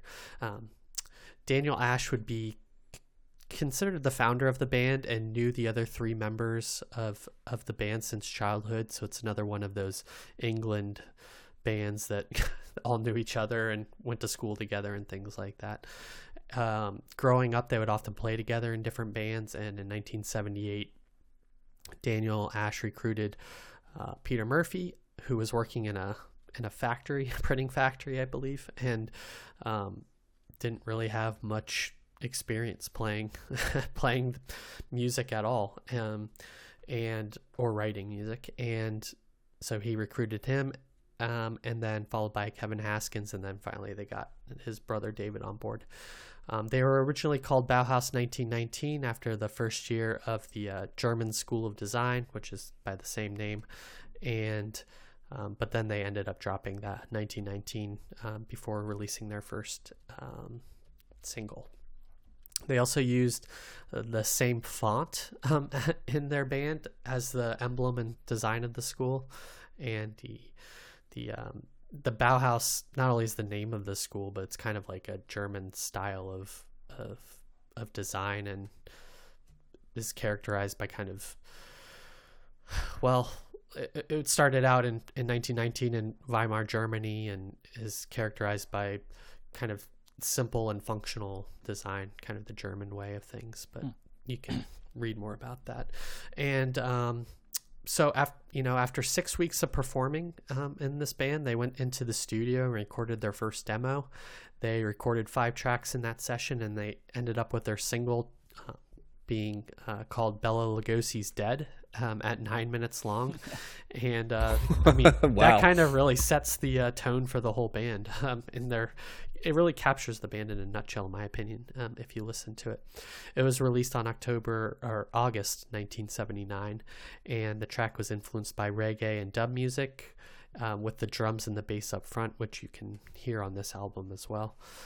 Also on that song are echo, a lot of scratchy guitars, descending chords, all of which create this atmosphere and would become hallmarks of their sound and kind of goth rock in general. And the title and lyrics of that single deal with Bela Lugosi, who played Dracula in the 1931 film. So then again, you have kind of not only these horror elements in kind of the lyrics and music, but also kind of the sexuality and mysteriousness that comes with Dracula and kind of horror films and that whole kind of milieu. Sucking blood. Yes, yep. And obviously Dracula's the first Gothic novel, so and one of the first horror novels. You would think that with these themes and the sound and it being a 9.5 minute long song would create a situation where it would not cater to commerciality, but it received positive reviews and it received airplay on BBC Radio. And, you know, after they played it, fans immediately wanted, were clamoring for more. At this time, they were on a small label called Small Wonder Records, but then they left them due to the label not being able to support them for budgetary reasons on tour. I guess they were really that small, or were having financial issues. I don't know. They signed with a label called 4AD, and they released 2 more singles, Dark Entries in 1980 and Terror Couple Kill Colonel in June of 1980, before releasing this album in the Flat Field. So even with the titles, you can kind of get what they're going for. Leading up to the release of this album, they played 4 dates in North America, followed by 20 dates in England, all in the name of promoting this album release. However, it received negative reviews by critics on release, but stayed in the UK indie charts for almost 2 years. I guess this is the first mention of the UK indie charts, but they exist and they were popular. NME described the album as, quote, 9 meaningless moans and flails bereft of even the most cursory contour of interest. Oh, wow. Wow. And critic Andy Gill described them as, quote, a hip Black Sabbath, which I found hilarious. A hip Black Sabbath. Yep. Now, kind of goth rock is considered a genre that came after post-punk and has a darker tone. It's almost post-punk in a way. It uses bass and minor chords, dramatic arrangements, and thematically is inspired by Gothic literature like Dracula. The band rejected that label, as I said, but they described their style as more dark glam. And Kevin Haskins said that Sushi and the Banshees were really more influential to goth rock and were an influence on them. And that's a band that started in the late 70s, but we will be talking about later on in the show and as we move on, and actually probably in a couple weeks. But Daniel Ash also said, quote, later on, if you wear black in your first singles, Bela Lugosi's dead, you've pretty much got a stamp on you. That's always been one of our strongest songs, so it's sort of undeniable. I would agree with them. And John, you posted, you provided a link to a YouTube video that I did watch, that it was called Bauhaus. Was it Bauhaus before Bauhaus? Yes. It kind of really was a good video essay on kind of describing where this band and goth rock in general came from, and kind of it really did a good job of describing the straight line from Screaming Jay Hawkins and Velvet Underground to later things that they all kind of drew on to create this sound. And I do recommend that. We can, if you haven't already, we can post that in the Twitter. And Trash Theory is the website for reference. Yeah, and they do a bunch. It seems like it's a British person, and they do a whole bunch of videos, it looks like, or have done a whole bunch. So yeah, that was fun to watch, and kind of gave me some more context on the band. But I only have a short kind of coda to the band, because they're not around that long. They're really only around for about 4 years or so. But I knew nothing about Bauhaus. I don't know what your guys' experience was, but Matt, what did you think of In the Flat Field? Yeah, I knew nothing of this, and I'm assuming this is on because this wasn't on the best ever albums list of the top 100. So this must be an album I need to listen to before I die. You got it. This? Yeah. Mm-hmm. This was a very interesting listen because I went through. It was almost like a roller coaster of listening of kind of takes on this, because there were times where I felt like I really liked it and was really like kind of getting down to it, and there were other times where I was like, I want to turn this off. So I think overall I'm positive on this. It's my initial take when I first listened to it was finding a lot of similarities with Joy Division in the sense that it's very. Yes. It's got this dark quality. It's very melancholy and heavy, like the minor key stuff that you're talking about. But it's I would say it's certainly less poppy than Joy Division, and it's heavier. So it's definitely in that regard, it's a darker. To me, this was a darker sounding record. It certainly helps to be more dark when the lead singer's like screaming the way that he's screaming, they're not really doing that as much in Ian Curtis isn't really doing that as much in Joy Division. But so it's interesting you mentioned Black Sabbath, because that's one of the bands that I thought of when listening to this. I was, particularly for a song, I think Stigmata Martyr, the eighth track on this record is very, kind of reminiscent of some Black Sabbath stuff in terms of like the screaming and the kind of like, it's almost like the pain kind of a thing. It was a disturbing listen, for me. If you remember, I was kind of like a little disturbed with some of the. Yeah. I would have it on. I was like, okay, I'm not ready. That's not for me right now. But there's some really interesting things. Actually, another band that kind of came to mind, it was Gang of Four. The way that they had a kind of a tinny guitar sound that a lot of the Gang of Four songs had. So I thought that was kind of interesting. And I think, I think I liked the first half better. I did like In the Flat Field. Double Dare was a good song. I think it was probably a little too long, though. It's just kind of one musical part just done over and over again, which I liked, but it's like almost 5 minutes long, and that probably could have been cut down to 3 minutes, I would say. But I thought God in an Alcove and Dive and Spy in a Cab. I thought that those were all really interesting songs, and kind of liked them. I kind of started losing steam a little around Small Talk Stinks. That's another repetitive song that really didn't do a whole lot for me.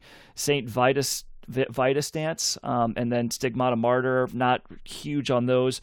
But then they close out with Nerves, which is my favorite song on the record, and I'm glad you put that on there, Josh, because I really, I liked that. That's got a really cool heavy guitar sound, and that was kind of more the Black Sabbath. And then all of a sudden they stop and they do the same chord progression, just done on a very minimalistic piano, which almost sounds like a toy piano. It's very interesting, and so you just have this like doot doot doot, and then the drums kind of like in the background, and then it builds to my favorite part of this record, which is kind of towards where the lead singer's kind of screaming more and kind of building, and there's this really cool chord progression going on in the background with the guitar and piano, and it's just a really cool melodic, really interesting musical part there. So it really ends strongly for me.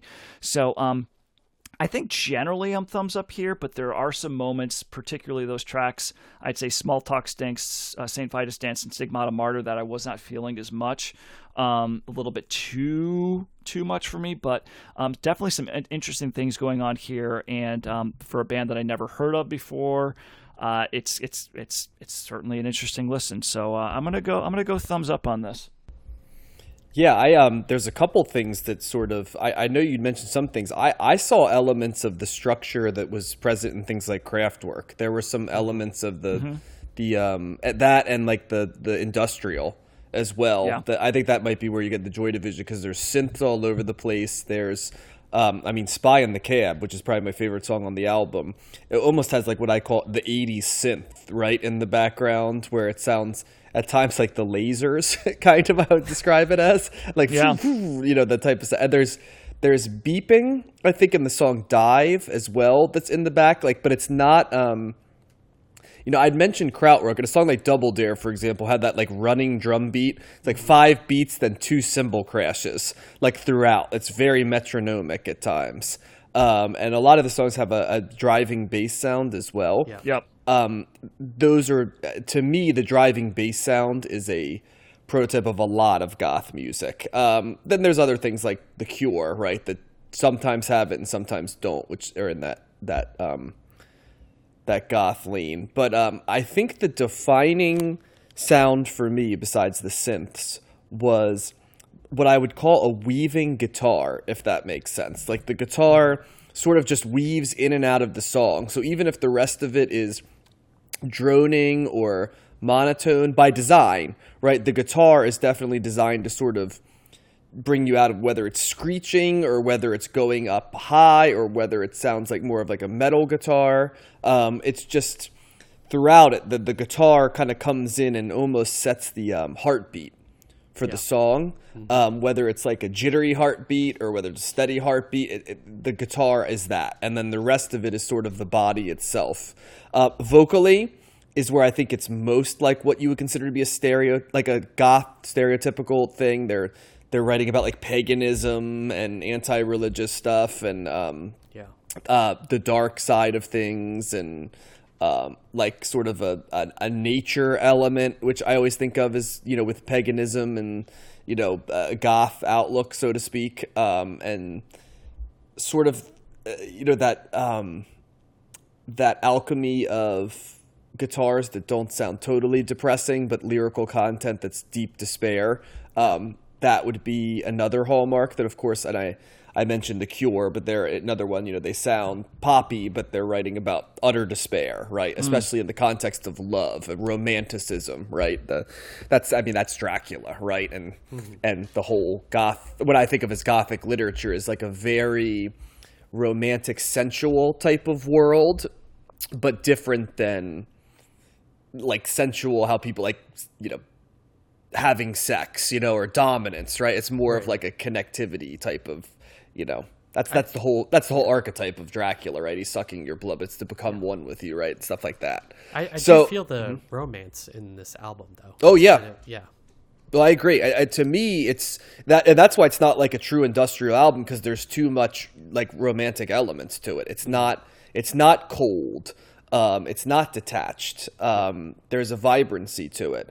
I liked it. I liked it as a change of pace. It fits neatly in the post-punk area for sure, because it's taking sort of the punk rock formula and stretching it out in different directions. I think it most sounds like synth-driven 80s rock. I know often you hear that these guys say they were influenced by like dub and reggae, which is really fascinating to me because I really was trying to like dig in to find that sound, and it was harder for me to find it, I think. So did you guys catch that anywhere? No, but kind of we've talked about that influence of ska and reggae on the British, culture, and it's so interesting that they pick up on some like quality that and weave it into their music that I can never find. Well, they said they were like really into like toasting, which is basically the Jamaican singing over the two-tone stuff. Yeah. Like the get up, the Ranking Roger and the English beat and Neville Staples and the specials and stuff like that, but like it doesn't feel like there's any of that in this album. Maybe just I struggle to find that, like, and I think we've covered that a little bit with some other albums where it's like, oh, it's got a little bit of that reggae, and I'm like, man, maybe it's so far removed though that like sonically it's hard to like find the connection. Yep. I wonder if it's like a certain way that they play the drums or something, or play the guitar that they're picking up on or using.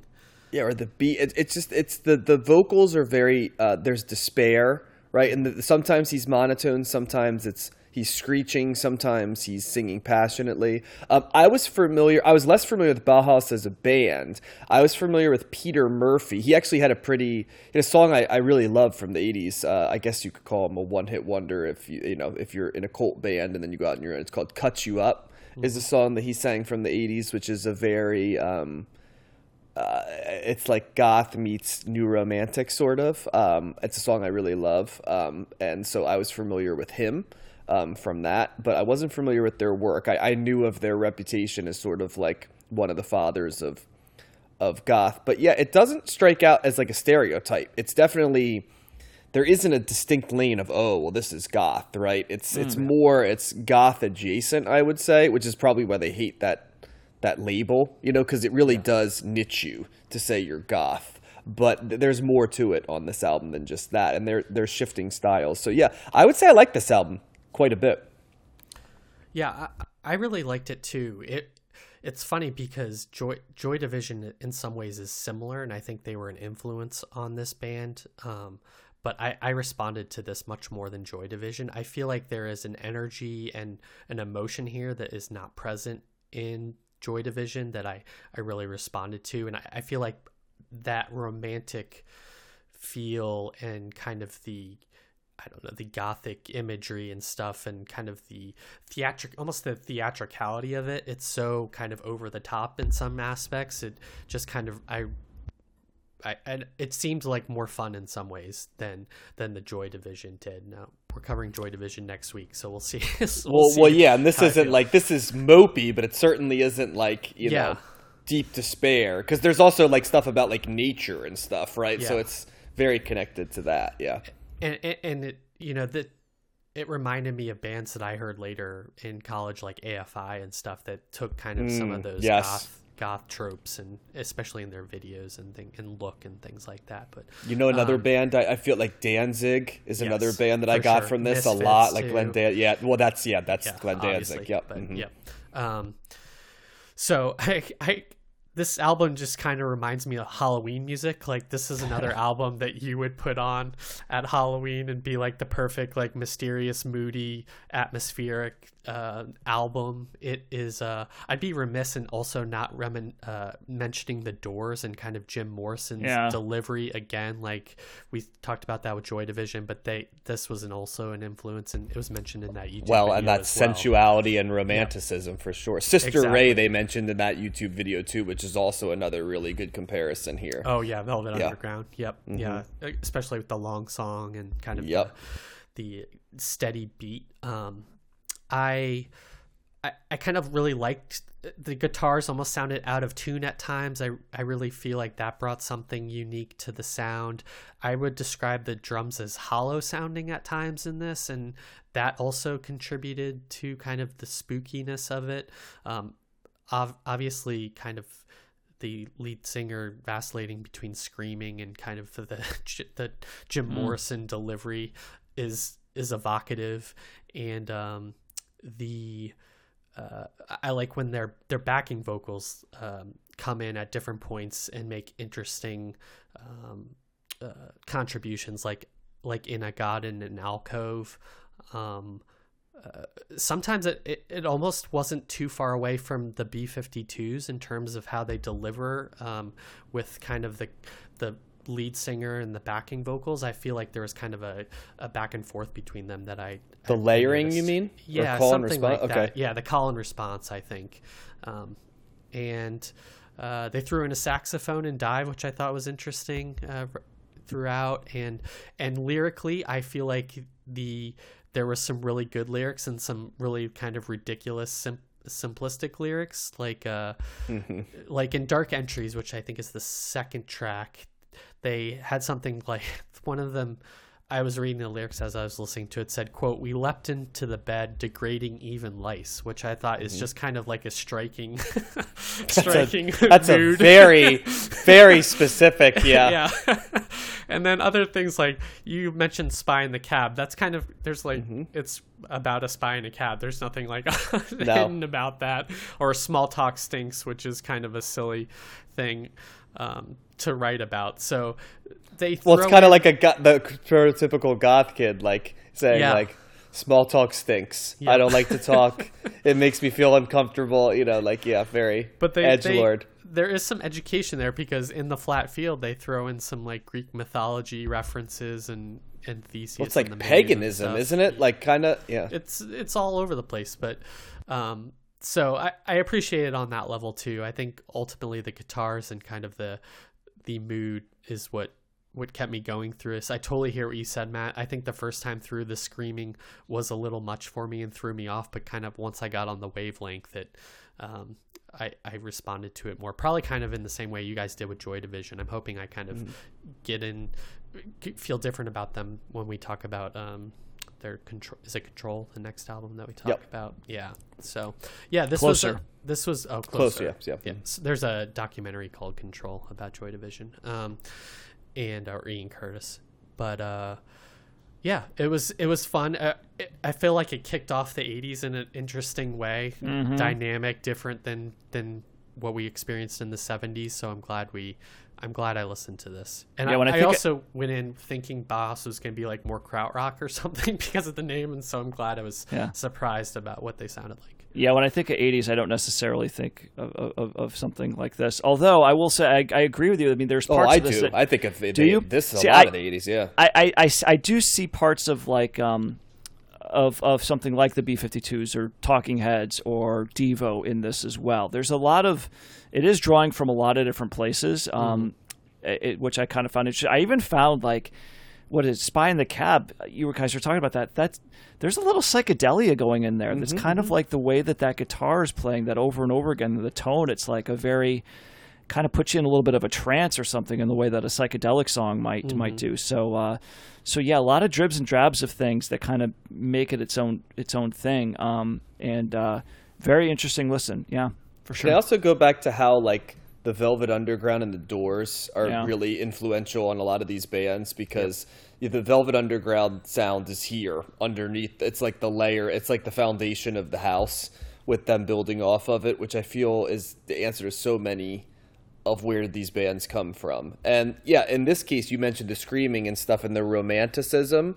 that sensuality. It's everybody kind of comes at it differently, right? But to some degree, there's so many people trying to do the like Jim Morrison thing when he had a song he was really passionate about, like that dark sensuality. And Jim Morrison always sort of did it as like these groans, like visceral, like animalistic. They're almost like onomatopoeias, like and almost no one can kind of do it like him. It's what makes him Jim Morrison, but you see people doing their own version of it. And I felt like that was a little bit of the screaming here. Like Peter Murphy was doing like, what's my version of like the Jim Morrison, like sort of, the passion taking over you type of sound, which kind of comes from old school rock and roll of, the 50s, acts kind of just, Little Richard, Jerry Lee Lewis type stuff, the continuation of that. But yeah, I saw the Doors is another very good comparison here, especially the more psychedelic / droning like Doors songs. There's a lot of that in this as well. Yeah, I would say too. I think the other thing is the glam aspect to it, especially in kind of the performance piece of it, which obviously we can't hear, but I feel like comes through in some way in terms of that emotion and the sexuality again and things like that. So yeah, glam was definitely an influence. Well, and even though glam was bright colors and goth is black, right? There's also the makeup and the like larger than life feelings and stuff like that. So yeah, there's a Venn diagram of both of those musics for sure. Yeah, but having not much experience or little experience with the goth rock genre, I'm glad we got to listen to this. It was interesting and fun. Agreed. Yeah, I'll give. And John, you can go see them in a couple weeks, can't you? Aren't they touring? They are touring near me. Yes, so they're playing at the 930 Club in DC. So maybe I'll run into some CTS fans there. So if you are a CTS fan and you're at the Bauhaus show, drop me a line here if you're going to 930 Club, and maybe it will inspire me to go over and check that one out. I think it's on like a Wednesday night. So I would love to see what the crowd makeup is like. If it's like a bunch of goth people and goth teens and goth adults and like I think it's gonna be older. I am trying to figure. Yeah, maybe like old goths. Yeah, like Visigoths. So, but getting back to that, I did like this, and it's the third of 3 albums I like this week, and 3 very different albums. Oh yeah. Yep, definitely. For sure. Well, speaking of 3 different albums, I think it's time to kind of wrap this up. But Josh, do you want to go ahead and billboard the albums we're going to be covering next week in another full episode? Yes. So for episode 2, I will be covering Fresh Fruit for Rotting Vegetables by the Dead Kennedys. We are returning to Joy Division. Matt's covering Closer. and you are covering, John, Judas Priest, British Steel. I know a band that you have a place in your heart for, and I've listened to some, so that will be another really great show. I'm pretty sure I bought you this album, Josh, for your birthday one year, if I remember correctly. Yeah, yeah, you might be right. I think I seem to remember having that. Yeah, There you definitely go. a band you exposed me to along with Iron Maiden, so I There you appreciate go. that. It'll be fun to talk about, I think. Yep. So, Breaking the any law. Breaking the law. Any Right? closing Is that on there? I hope that's on there. I love that song. on British Steel? Yes, Breaking the Law. is on British Sweet. Steel. Yeah. So, any closing thoughts before I tie it up, guys? Nope. Besides, welcome to the 80s. Yeah, Yeah. I said it all. You said it all. Well, welcome to the 80s, and check us out on any of the 13 platforms we are on now. Twitter, @CombingThe. You can search us on YouTube, Combing the Stacks Music Podcast. We'd love to hear from you if you want to email us, combingthestacks@gmail.com. For Josh and Matt, this is John. We'll see you next week, week 2 of our journey through the 80s. Take care of yourself. Combing the Stacks can be found on 13 different platforms. Viewer feedback can be sent to combingthestacks@gmail.com. You can follow us on Twitter @CombingThe and on YouTube by searching for Combing the Stacks and throwing us a follow.